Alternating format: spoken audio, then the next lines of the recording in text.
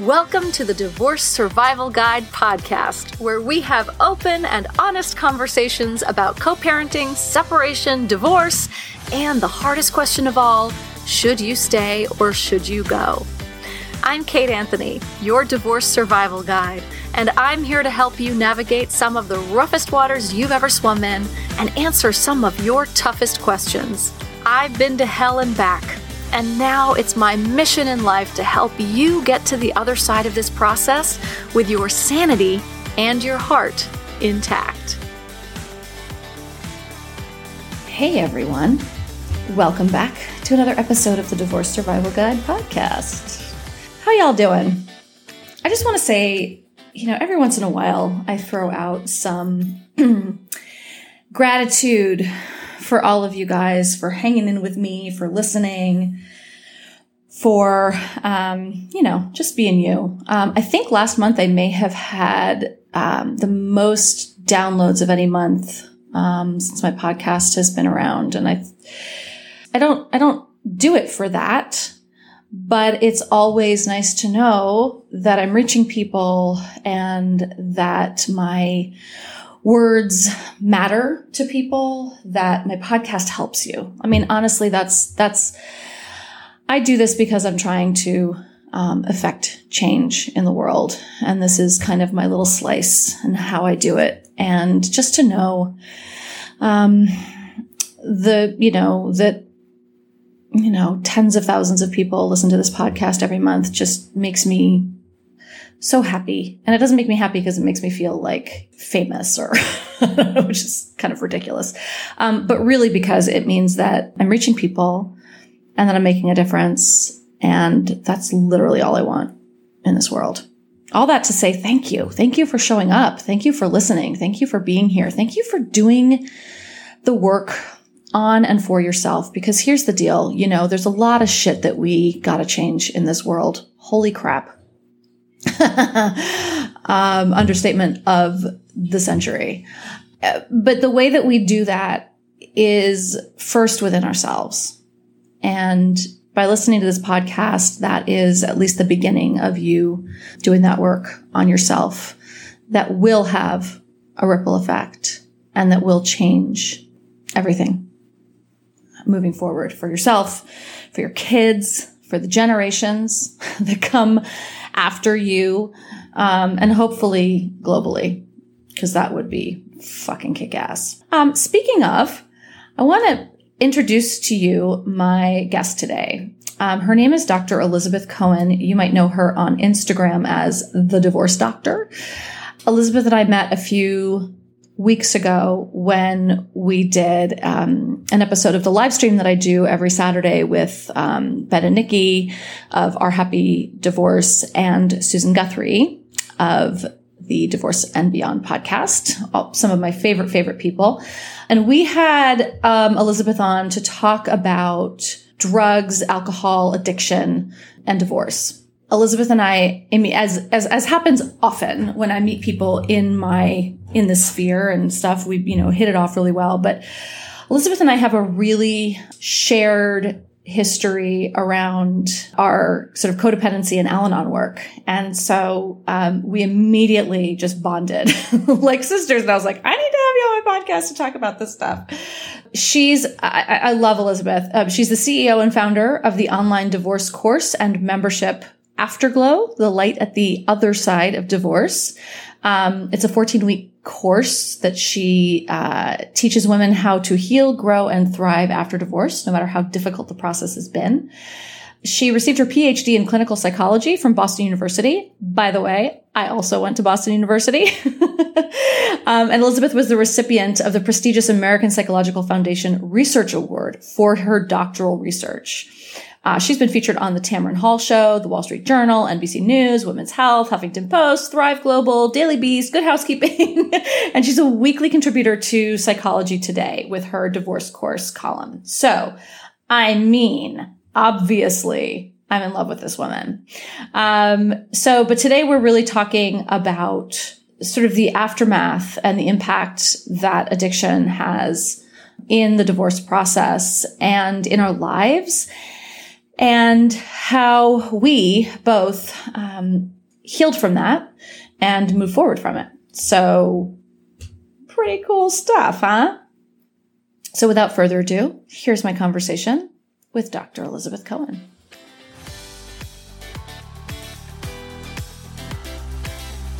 Dr. Elizabeth Cohen, thank you so much for joining us. Well, let's just start with just a little bit about your background and the work that you do versus the work that you used to you're in your transition and all of that stuff. Yeah. Tell us a little about that. Yeah, great. So I like to tell people that I am a shrink, but not like a shrink on TV.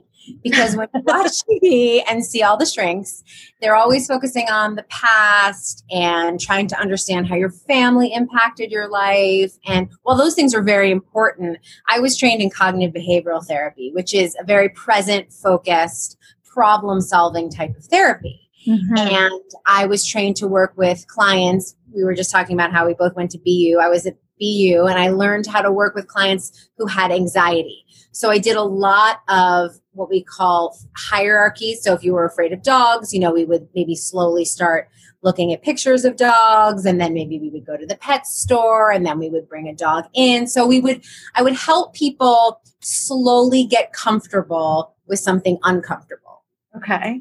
And it started with that, but actually what I'm doing now is the same thing, trying to help people get a little more comfortable with something uncomfortable like divorce. And so I was trained to be an individual therapist. And then about 3 or 4 years ago, I thought I really wanted to work with more than just one person one-on-one. So I created a program to be able to reach more women in particular who are going through divorce. And especially because so many women that I've spoken to move somewhere. I don't know if you've had this experience, Kate, in your work, move somewhere for their partner. And then potentially, right, then they separate, have to stay because of the kids, and are totally isolated. Yes, that's a huge, huge problem. Oh, we should talk about that. I mean, I've had clients move, and, and some of this is, you have to sort of, I think, figure out what happened, right? Because some of it can be an abuse tactic to separate you from your family and then get you isolated. And that is a way of maintaining control, right? Or is it just what happens when you're a stay-at-home mom and you're sort of at the whim of someone else's career, right? Exactly. Or you never really knew or could say what you wanted. So you just kind of went along. Yes, right. And now you find yourself in a position of, how did I get here? Yeah, absolutely. Right. Totally, and so I wanted to be able to reach so many more women than were at my practice in New York City than was in New York City. So that's when I created the course called the Divorce Course, helping women move through divorce to seeing the next chapter as a joyful and great opportunity. And then a membership program that allowed us to continue to meet every month to just keep supporting each other and learn from one another.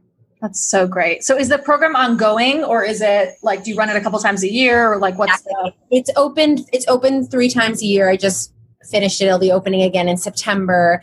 And then the membership is only available to the women who've gone through the course. Right. So once you've gone through the course, you can join. Right. And it's so amazing to me, and I'm sure you have the same experience, Kate, of how alone women going through divorce feel. They really feel like they're the only person. And I think part of that is because there are really negative stereotypes in media around divorce. And people still have this shame-based presumption about divorce. I mean, that's what's so cool about you and all your colleagues that you've so graciously introduced me to, is that this idea of shifting that and changing that is really happening. But the majority of people feel really isolated and alone.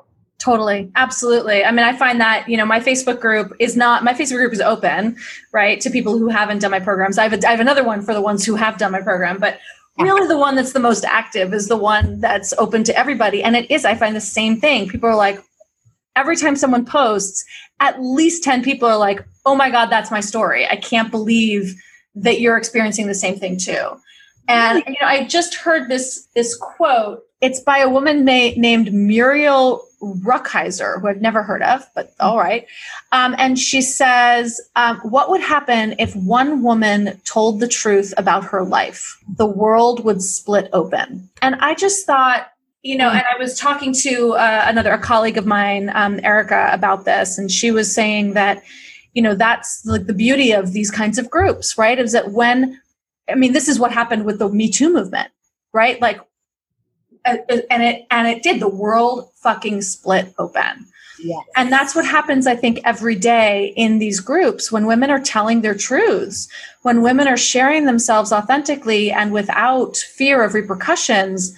Like there is a groundswell of, and that is where, the world begins to split open.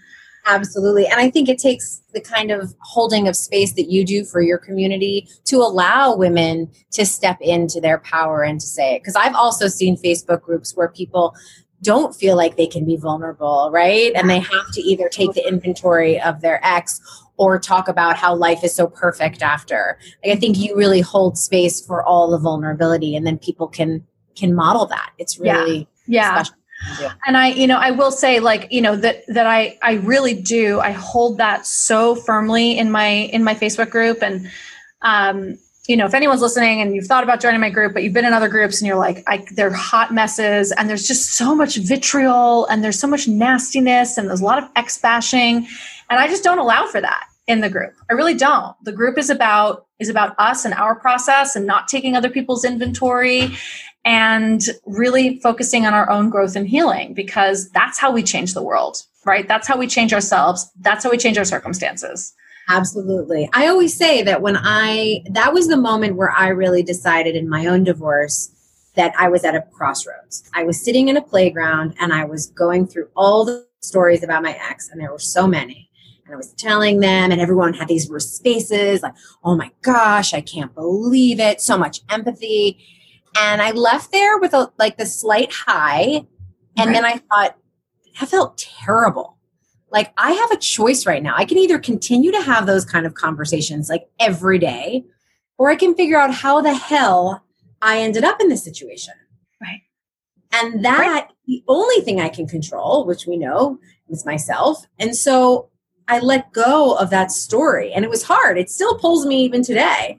But I just turn it with the women in my program and with myself into, what am I feeling? What's going on for me? What is being triggered in me when I see how frustrated I am with their behavior? Because I don't know about the people you work with, but certainly the people I work with, the behavior that their ex is doing is not new. No, exactly. They've been doing this forever. Exactly. It's a revelation that you have to think, oh my God, right. This person does this, and how do you react? What do you feel? What do you do? And how can you shift that just the slightest bit? And it's pretty powerful, as you know, when women can start doing that. It really is. And you and I have similar sort of healing trajectories and paths, right? And I think that was the biggest learning for me, right? Because I could spend my life pointing out all the terrible things he was doing, right? Like, I really could. But the bottom line is, I was primed to be in a relationship with someone who was treating me the way that my ex was treating me at the time, right? Like, I was primed for it.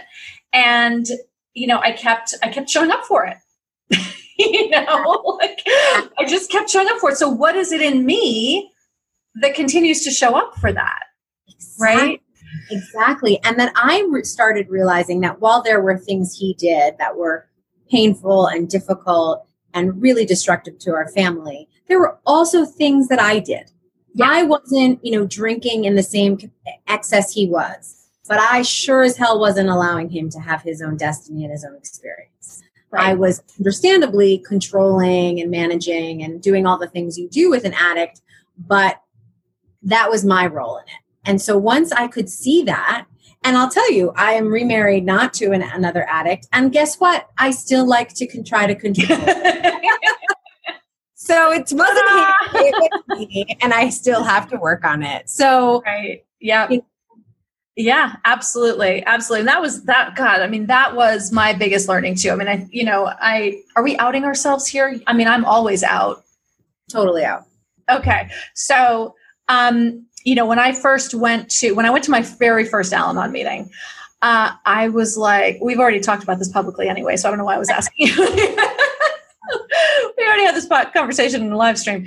But my very first Al-Anon meeting was like the most powerful thing I'd ever heard. It was like an out-of-body experience because people were saying, things were coming out of people's mouths that I had been thinking and feeling or didn't even know I was thinking and feeling. And they said them and I was like, oh my God, like, oh, that's what that is, right? Because I was so disconnected from my feelings anyway. So people were naming things and I was like, oh, that's the thing that I'm feeling, right? And so much about the need to control that's what's, I think, a really confusing part about this, right? And maybe we can sort of pull it apart because on the one hand, yeah, when you're living with active addiction, like you actually do have to control everything.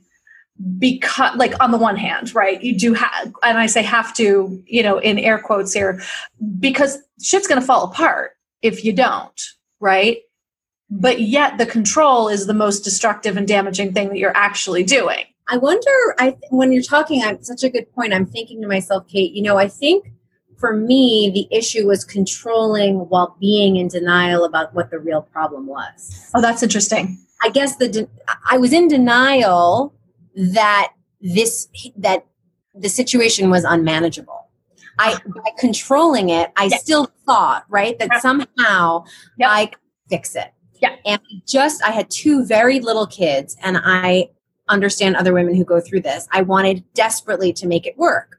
So I tried all of these ways that I knew. And can you imagine being married to a psychologist? I mean, I was like sending him to every therapist and every person possible, thinking that would change it. As if, and really not acknowledging that it had become unmanageable. And all I could really do was distance with love. And I didn't do that. I put myself right in there all the time, fixing and doing. And it was unbelievable. And then get pissed off at him when he didn't follow how I thought he should change. We love to do that. Exactly. And I had the same experience when I went to Al-Anon. I mean, I heard these women and men, which was that was so powerful to hear men being vulnerable. Yeah. That shifted my whole experience. I couldn't believe that there were actually literally men who could talk about their feelings. That's really shifted how I saw men in general.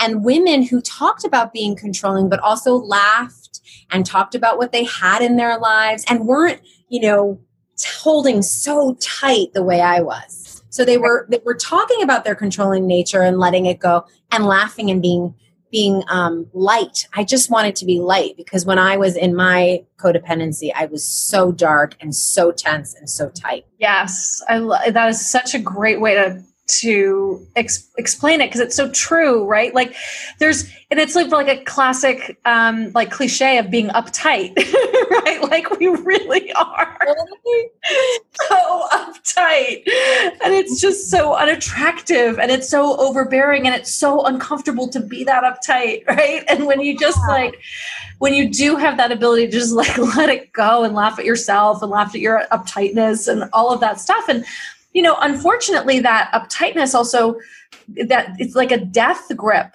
on because you're so fucking scared. Yeah. You're at the underneath all of it, right? There's so much fear. Yeah, so much fear. There's so much fear, and I think a lack of a belief in yourself. Like I didn't think I could handle really the truth of what was going on. I thought I could handle my version of it. But if I was I remember when my ex, when I was in grad school, we were apart for 3 years. We'd see each other on the weekends. So then when I finally moved back, I think it was the first night where I realized, oh, this guy drinks every night a lot, a lot. And I remember looking at myself in the mirror and saying, you and I are keeping this secret. We are never telling anybody ever. And I shut it down because I didn't think I could manage the feelings of actually being in reality. I literally said that to myself. I was like, you're going to get married in 2 weeks. You have to just shut it down. Yep. And so I was so afraid of my capacity to handle a difficult conversation, difficult feelings, potential heartbreak. Like I didn't believe enough in myself. Totally. Right. It's so interesting that you say that, because I had a similar conversation with myself. Like, and it was early in our relationship. This was not even near our marriage. This was like early on. This was like within the first couple of months of us dating. And it was like, you know what it's like, New York City radiators, right? There was a broken radiator and it was banging at 4:00 in the morning. And the rage that came out of my ex was so intense. And I remember lying there being so freaked out. Like I'd never actually experienced that level of rage. And like, it was so not right-sized. It was so like sort of weird. Like, cause it was like, wait, what are you like, really? But I remember saying to myself, this is what you're signing up for. Don't forget don't forget it. This is what you're signing up for. And the conversation I had with myself was, okay, that is a sacrifice, but I love him. And that is a sacrifice that I will make. And, you know, I mean, we are sisters in this feeling, which we must have learned growing up. Absolutely. Which is what I learned, which is you just sublimate your feelings and make everybody else happy. Yep. And if someone has addiction in your family, you just ignore it. I didn't have that because I didn't have, I did. That's not true. There was addiction in my family growing up, but I wasn't living with it. So I learned it more from having a mom who I really hope isn't listening to this, who she was the Al-Anon. She grew up with, her mom was a gambling addict. And so her need to control is so strong, and she's never taken a look at it. And it caused huge rifts in our relationship all my life. But, at the time, I think as a child, what it did was it disallowed me from individuating. So, when it came to like making choices for myself, I had never made a choice for myself. I had never been allowed to. I couldn't have told you my favorite color. Literally. We would go out to eat, walking up and down the streets of New York and like looking at all the different, the menus of all the restaurants. And I would just stand back and he would choose. Because I didn't have an opinion. I didn't know what I wanted to eat. I didn't care, And you probably had watched your mom also sublimate her own needs because of her having had a gambling addict parent. So like you notice something problematic and you just looked somewhere else. Right. You don't say, I always thought like, wow, there might have been a woman out there who was like, this is not okay. Like I could never say this is not okay. Even look your example with the meal, same thing. I was like, I don't care where I eat. No, but I think I do care. I mean, now I know. Actually, absolutely. Because then I would get in there. I'd be like, I don't want this. Exactly. But it was just, you couldn't say it because you couldn't, if you say it, then you'll make that other person uncomfortable. Right. Then you won't love me. Right. Or, whatever. I think that's something that a lot of women who post-divorce and men too, have a hard time with, which is figuring out what they like, what they want. I have a whole module in my program about really creating your life by design, not by default. My ex decorated my apartment. I had no idea what I liked. I didn't know what design I liked. What, like you said, what colors I liked. I really didn't know because I was just yesing all the time. And I think that's common when you get divorced. Yes, absolutely. Especially women who, who have sort of given over, those of us with more codependent tendencies, right? Who have given over things. I know exactly what it was that I was going to say. Oh, it flew back. Which is that, like you said, that we never saw someone saying, actually, I don't choose that behavior, right? Or like, that's not okay with me. And then following through and standing up for it. And when I talk to, because what I really work with women on is the should I stay or should I go portion, right? And they're like, I need to stay for my kids. And that's exactly the example that we talk about, right? Like, what model are you giving to your children? And imagine raising children who have a model of womanhood as someone who says, that doesn't work for me. Thank you. I'm opting out of this. Because that's how we break the cycle. Because if my mother, her gambling addict, then me, right? I broke the cycle. I don't know how many generations back it went. I have no idea.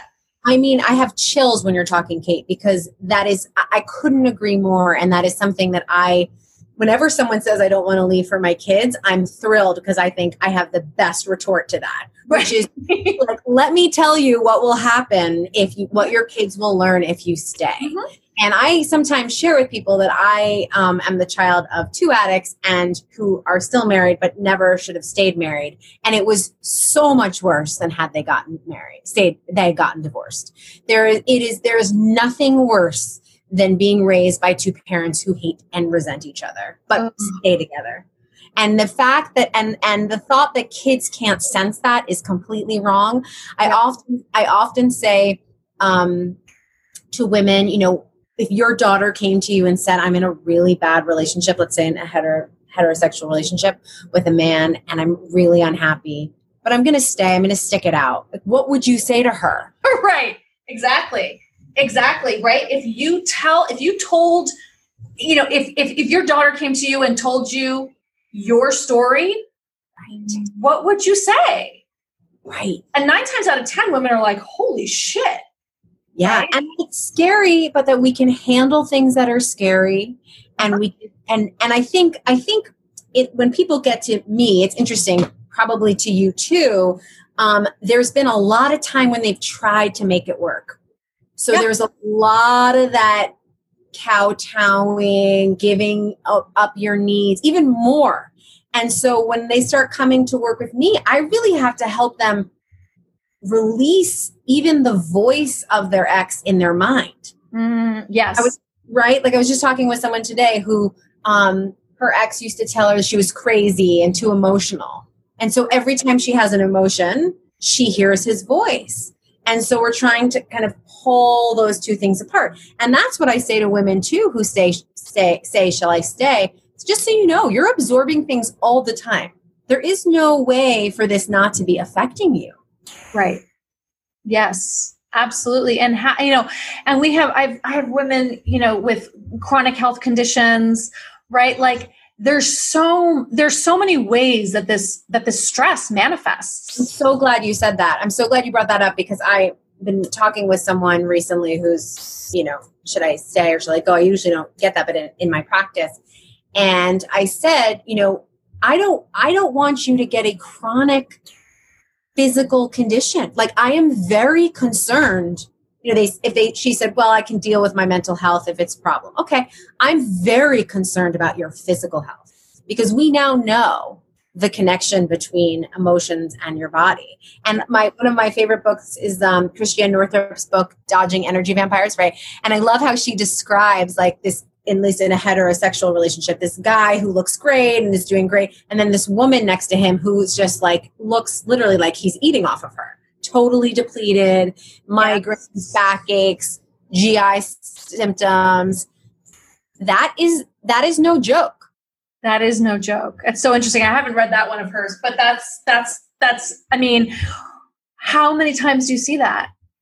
It's heartbreaking. It really is. What you said before, Kate, is so true. Like we need the beautiful power of women so much right now in this world. We need their voice. We need their creativity and their imagination. And when you're stuck in a marriage that's unhappy and that you're trying to please another person, we lose you. And and we need you. And and I always say, like, that's the design, right? Like, that's the patriarchy at work in women, right? Because first of all, our collective power is crazy town, right? Mm-hmm. And even our individual power is, and so these, right, that those energy vampires, right, sucking on us and sucking off of us and keeping us home and separating us, keeping us small and keeping us away from our families and, taking us out of the workforce, all that. It's all the design. Yes. And I don't judge, by the way, I don't judge. I want to say it again because I've said it before, but I'll say it again. I don't judge stay-at-home moms. I was a stay-at-home mom. But the sacrifice is tremendous, especially in divorce. When you get divorced and you've been a stay-at-home mom. Yeah. And if you're doing it because you want to do it and it's right for you. Yeah. But again, so quickly in relationships, we start doing things to please the other person. Mm-hmm. Lose what we really like. Yeah. And we come to it, right? So I found somebody, I forget when he was telling me exactly how to cut tomatoes. And I was like, this is so annoying. But of course, I found somebody like that because I thought I needed to be told what to do because that is how I grew up. I thought everything was my fault. So I take ownership over that. I had to stop thinking everything was my fault or I would end up with another person like that. And the second or third date I went on, I think I told this story on the live stream. Went out with this guy. He was great. We had such a fun time. It was really fun. It was like so exciting to realize I was still alive sexually, sensually. It was so cool. And he turns to me at one point on the date and he says to me, you can prescribe me Klonopin and Xanax and Ativan, right? Because you're a psychologist. And I thought to myself, first of all, that's a psychiatrist, but that's another story. I thought, here I go again. There's another addict. It was just, and I had met him at a wedding. It was so funny. It was I had this, and so I realized that level of that was my attraction. And I only realized it. I left. I didn't realize it. I went to an Al-Anon meeting. I was sitting there and I thought, oh my God, this is what happened to me. And that's why Al-Anon's so powerful because there's other people going through it. And I couldn't trick myself into thinking, oh, but he's actually a banker. So he's fine. It's no, he's a He's a full-on addict. He just asked you if you can prescribe him hardcore drugs. Multiple hardcore drugs. That's not right. Totally. He's he's great. And I'm like, okay, just notice that and make a different decision. So again, it's not like I'm I still have the same history. I just can notice when that comes up and try to shift my choices and my behavior. Yep. Totally. And I want to be really transparent about this, right? Because you're right. We still make the same choices, right? And it's where we still have the same instincts, right? Those are our base. Those are we will, us Al-Anons men, we will find them. We always say across a crowded room, you can 1,000 people and I will find the one fucking dude. Yeah, totally. I'll find the one. And it's, how, and I've done it in my recovered life where, I was in a 2.5-year relationship with someone who was a fucking raging alcoholic. And it was a really damaging, this is the trauma bond. I talk about this in an episode about trauma bonds. I had a serious trauma bond with this man. It was the most destructive. And this was after 15 years of Al-Anon. And it was 2.5 fucking years. And I was still in that loop of do you think that maybe you have a problem with alcohol? And he was I talked to my therapist about it and he's decided that I'm not an alcoholic, and we were okay, so I guess you're not an alcoholic. Well, there you go. And did his drinking bother me? No, actually, he was really fun. We had a great time when we were drinking until we didn't. Until he was doing some really fucking crazy ass shit. And then it was really destructive. And then, and it was but my point is that so this one took a couple of years. This was so dark and so difficult and, and really got in there. But there are other ones where it's go out with them for a couple of months even. And then I'm oh, wait a minute. Oh, it's really, I'm so glad you're mentioning this, Kate. And I'm so sorry that you had to go through that. And I'm so proud of you for talking about it so openly and moving through it. And I'm so excited for what comes next and what you learn from that. So I hold that so deeply. I think of it kind of as the core issue that I have learned about people who use any sort of substance is this difficulty sitting with emotions. Yeah. And so even if somebody is not actively drinking, has a drinking problem, it can take some time until you realize, oh, I'm with another person who makes me feel small so they can feel big, can't really be vulnerable, can't have humility, and sometimes it goes along with drinking, or we know there can be dry drunks too. It can go along with overworking. Yep. And I think that it's so subtle. Like I want to give you a lot of space and credit because I think it's subtle. I think that, my story was obvious, but he also was really complimentary and really fun and all these things. And it was, I don't know what to say. It's like a wolf in sheep's clothing, but it's a little hard to know all the time. Yeah. If unless you're looking for, I had decided for myself, and I talked to clients about this, like having your core things like humility, vulnerability, and, being able to share emotions. Like if you're an addict, you can't do those things. If you're someone who's a narcissist, you can't do this, so they can pretend really well. And that's, I'm glad you brought this up because it's never black and white. No. It's never black and white. And I think that, from the outside, sometimes it seems black and white, or in hindsight, in retrospect, it might look more black and white. But when you're in it, it's never black and white. And they can pretend really well. And they're usually the most gregarious and the most fun, and everyone loves them. And, and you're like the most special person in the world because you cracked the code, or, whatever it is. Right. Yeah. And when you're in it, man, it's insidious. I mean, it really, really, really is. It really is. And you have to be, when I coach people about dating and in therapy and in the program, I usually say the person, if you think you've known the person forever after just a few dates, you have. There's someone from your past. Yep. Step away. Go with someone who is not giving you crazy butterflies. People hate when I say this. They get so annoyed with me. And it's true. It's so true. True, because the thing that's pulling you is something historical. There's something that you know. And I think, for women, especially the women I work with, they're so loving, they're so caring. A lot of them are healers, and they felt like they could heal their partner. And one thing I will say is never, ever should any partner heal the other. No. Ever. And I think this is this is really important. Yeah. I talked about this in trauma bond stuff. Like not only is it not your fucking job, you're actually the exact wrong person to be able to do it. Totally. Right. And one thing that hit me over the head in Al-Anon, I don't know if you had this experience, I was humbled to admit that I really liked having someone who was a fuck up because it made me look really great. Yes.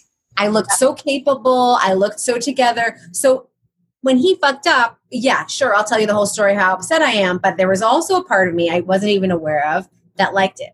Yep. And he was so emotionally unaware, he was never going to ask me how I was feeling. Like in my new relationship, if I'm like, so are you upset? To my husband, he'll say like, I don't know, are you upset? I'm like, please don't ask me. Like, what are you talking about? I ask the questions. I do not answer them. What are you talking about?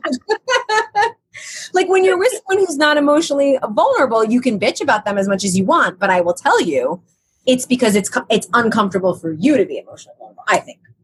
I think you're absolutely right. Absolutely right. Yeah. It's like, it's projection, it's protection, it's all of that stuff. I think you're totally right. And then you also, and I think that there's like this false intimacy with that sort of healing part. Like I'm the one who can heal him, and, you don't know him like I do. And I can, I'm the one, and all of that. And it makes you feel like special. And like there's an intimacy that there's not, that's actually destructive. And nobody also wants to be fixed. Like that's the thing. It's so not giving the person their own dignity. What's that thing they say in Al-Anon of giving someone the dignity to have their own life? Like, yeah. Who am I to think that I knew? I thought I knew everything that was best for my ex. I thought I knew exactly how he should live his life. And to be perfectly honest, I still struggle with that. I think I know how he should parent my kids. You know what? He's his own person. And by the way, you might be right. But that doesn't give him the dignity of his own experience. Right. And I think it's the dignity of making his own mistakes. Yeah. Right. Because if we're constantly like, oh, no, don't do it that way, then he doesn't get to learn. He doesn't get the experience of choosing for himself, which is a really empowered place to live, to move from. Right. Yeah.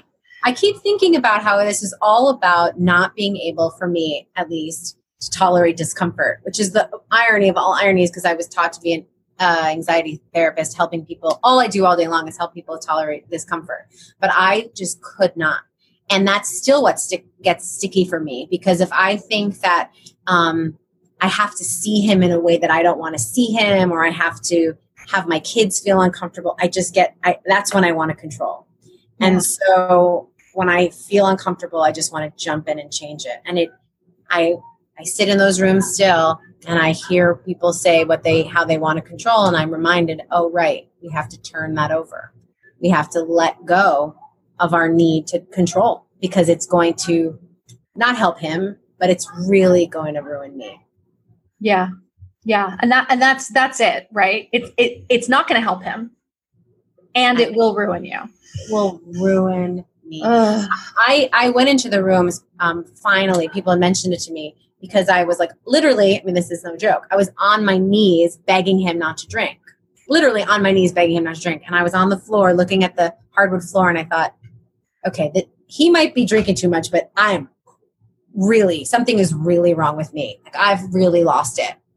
And then I went into the rooms, and people would tell those stories about how they did that too. And I thought, oh, yeah, hey, I'm not alone. Like, I was curled up in the fetal position in the corner. And I was like, and my ex was sober when I met him, but it was all still the same behaviors. And I was literally in the corner, rocking myself in the fetal position in the corner. And I was like, I've been here before. Yeah. This is not about him.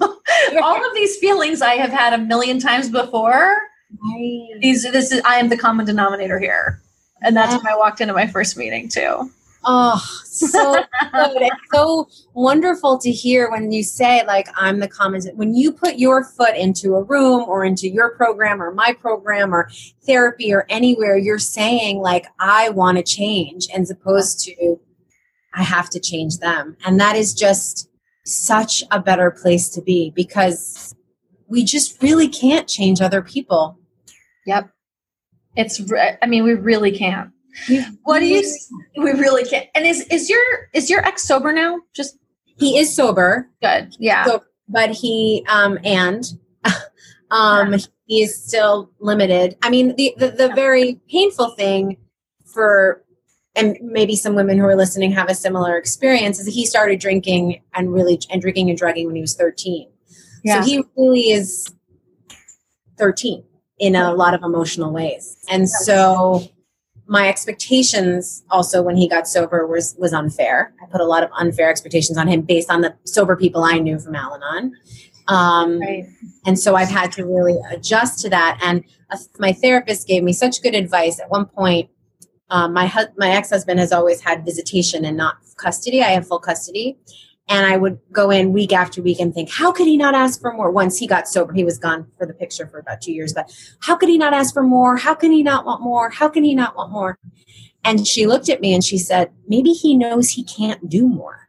Yeah. Yeah. And I just got the chills again, but it just grounded me. And like, who do I think I am to tell him what he can do? He's the one who. Thank God. And thank God, if he knows he can't handle more, thank God he's not asking for it. Exactly. Like, to honor his sobriety and to honor what he knows that he can do. Yeah. And I tell clients also that, because sometimes the way we're talking, I know if you haven't heard about Al-Anon, it can sound like you're being passive. It can sound like we're just like giving up. So I really want to say that it's not about giving up. because when I let go of the clench of trying to fix him, I felt healthier. I was able to create a beautiful life that I wanted and a new relationship that really filled me. And at some point when I wasn't even looking, he came back and said, that was really shitty what I did. The thing I always wanted, which was for him to apologize or he only did when I was not looking, literally. Right. Yep. Amazing. I always think of, how Al-Anon started, right? And I always think about those women in the kitchen. For those who don't know, right, Al-Anon was really started by all the wives of the alcoholics who had spent their entire lives trying to get their men sober. And then now these men were sober and they're in these meetings every day. And the women now their job wasn't to get them sober. Now their job was to support their sobriety and like make cookies and coffee for the meetings. And then they were all in the kitchen together and they were like, well, now what do we do? Exactly.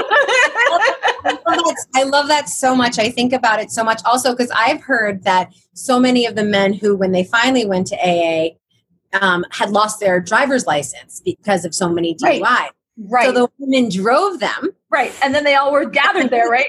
Yes. And then talked about their experience. And I guess one of the beautifully smart women thought, let's stop talking about them and let's figure out how we ended up here. Yeah.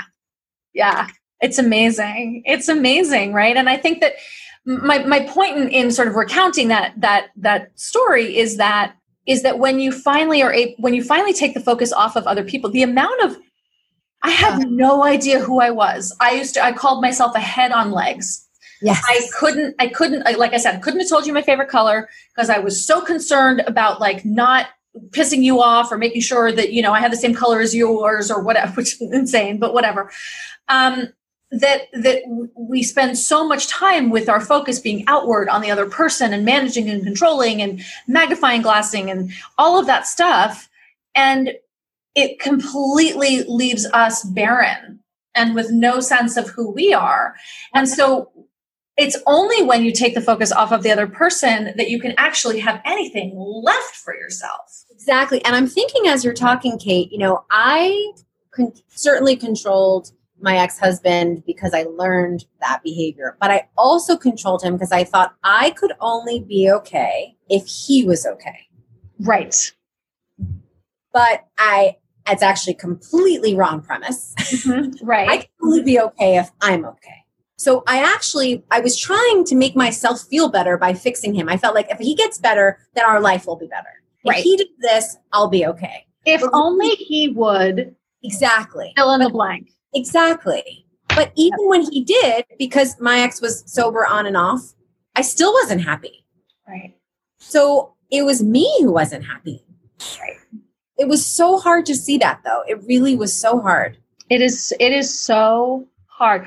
What advice would you give to people who are listening right now, who are living with active addiction Yeah. of any kind, right? Doesn't have to be alcohol, could be, drugs, porn, I don't know. And who are really kind of, listening to this being like, yeah, but if he would, then, really, if he would stop, then things would be different, better, X, Y, Z. What would you say to them? First of all, most people who are in those relationships, I would suggest you think about the time when they did stop that. Because most people have had a small period of time when they did. Mm-hmm. And what was that like? Was everything perfect and rosy and great? That's the first thing I would just kind of go back to what your experience was and evaluate it. I would also ask, what about their behavior changing is going to change you? Mm. So let's say they stop drugging at night or drinking at night so I can go to bed earlier. I don't have to stay up and wait for them to come home. Why are you staying up and waiting for them to come home? Is that keeping them alive? Is that so really asking what with them stopping, what would you be able to do now? Mm-hmm. And is there any possibility you can do that now anyway? Right. And I think that, God, I just remember being in that place, being like, well, no, because I can't sleep, because he's not home, and because I'm worried, because I'm because, not because of the wonderful things he does. if you called a girlfriend or took a long bath and found a way to go to sleep, how is that going to change him in any way? Right. It's not going to change the outcome, right? He is not going to be safer. He's not like none of those. You're right. Right. I'm just saying, I know that thinking of totally what are you talking about? Of course I can't go to sleep. I remember someone talking about, my ex-husband would just pass out everywhere. And someone said to me, well, okay, you should put a blanket on him and then step over him. Yep. Instead of like waking him up and wanting to yell at bed and all of that. And I thought, how do you do that? Like, how do you do that? And slowly, one stay at a time. I mean, I would really say to someone, Al-Anon or any sort of other support group that you can go to with people who've been through it is unlike anything else. Because also there's so much shame. I know I had so much shame for the stuff I put up with. It was so humiliating. Yeah. So to be able to hear that other people had done that and they were still like normal people and interesting and smart really took the shame down, because we will do remarkable things for people we love to get them to get better. Yeah. And some of those things were really shameful. And it had to be in a room with other people got it. Absolutely. And again, hearing other women and other people's stories, right? Hearing people saying like, oh, and then I put the blanket on him and I stepped over him and I went to bed and I had a great night's sleep. And the next day, right. And you're like it takes hearing other people speaking those things. Like I said in my very first meeting, speaking those things out loud and going, whoa. Yeah. Well, like when you said you were curled up in a ball, I was like, of course you were. Like, that's how we are before we go in the rooms, right? Like we just have. You said you were on your knees, and I was like, Mine was just on its side. We're in the same place, and I thought I was the only person in the whole city, in the whole world, who was on my knees with the one alcoholic. And I think the other piece is that I will never forget that my first meeting, so many people came over to me. You learn from people who've been through it and get support from them so you don't feel alone, because it can feel so lonely. And I used to call people all the time. And instead of talking to him and yelling at him, I would call people from Al-Anon and get support. Yeah, it's really amazing. The support in those rooms is so, so incredible. It's so incredible. And if you're someone who's in recovery for AA, I just want to say there's been a lot of, I think, shit talking that Al-Anon is about, like taking the alcoholics inventory. Like even though there's a lot of double winners, I've heard some people I work with who are in AA, like afraid to go. And the truth is we love you more than anything. We all have loved addicts. That's why we're there. And we still love you. Right. And we're just there to figure out how we can best support addicts without controlling everything. So I guess I think sometimes that gets misconstrued. It does. And also I do think, I've definitely been to meetings where there was not a lot of recovery and there was a lot of, past-based inventory taking. And, and that's just a bad meeting. Yeah, exactly. That's why you go to 6 meetings or less before you decide. I wonder what you think about this, Kate. Sometimes I recommend, like I have a client now whose parents have psychopathology, but they don't have drinking. But I still have to go to Al-Anon because I haven't found like CODA to be as helpful, at least in the meetings where we are on the East Coast. I so agree. Absolutely. I think, I remember, when I first got into Al-Anon, I was like, everybody needs this. Everybody needs this. This is just like, I don't care if you have addiction or not. If you relate to the stories, then or the experience, right? It's not just the stories, it's the experience. Yeah. And the other thing for me, I could talk about this forever, is that the structure of it, the traditions, all of it taught me how to be a human, how to be an adult. It really guided me so much. And so I think it's an amazing place. I always say I'm grateful that I married an alcoholic, because I was able to go to Al-Anon and I was able to get clear on myself. Like I am really grateful to him. I have told him that before, because I don't know if I would have done this work. Yeah, totally. And this work was the pivotal, most life-changing work I've ever done. And everything I did beyond that was on the foundation of the work. I would completely agree. And I was very lucky. I don't know how if in your rooms, if this was the case, but in New York, I was in New York. Most of my Al-Anon was in New York. It was 10 years of New York before I moved here. In Manhattan? Uh-huh. Oh, we'll have to talk about which meeting you went to. Yeah, totally. Yeah. But so in New York, it was God was good, orderly direction, the universe. I once went to one in Connecticut and they said the Our Father prayer. I'm Jewish. I didn't even know the Our Father. I never felt the God part until I went, not in New York. But that's another thing to tell, because that's another thing people are like, oh, I don't know if I can go. It's religious. It's a cult. Yeah. It's not religious. It's not a cult. And you find the right meanings for you. And so I agree. I mean, I think that it laid the foundation for for me now as a human and for the work that I'm doing. Me too. I adore you. See, we could literally I could talk to you forever about this. Forever. We were like, what are we going to talk about? Well, duh. Also, so good because there is a tradition about not, proselytizing about it. So we don't get to talk about it that much. But I think it's also important for people to know about it and what our personal experience is. So to be able to talk about it with someone who gets it it's like meeting a sister that I never met before. So I'm so totally. Well, we knew that from the very first time we spoke. We knew that from the first time. Totally. So tell everyone where they can find you and anything else you want people to know. Oh yeah, sure. The other thing I was going to say is I'm sure people are interested.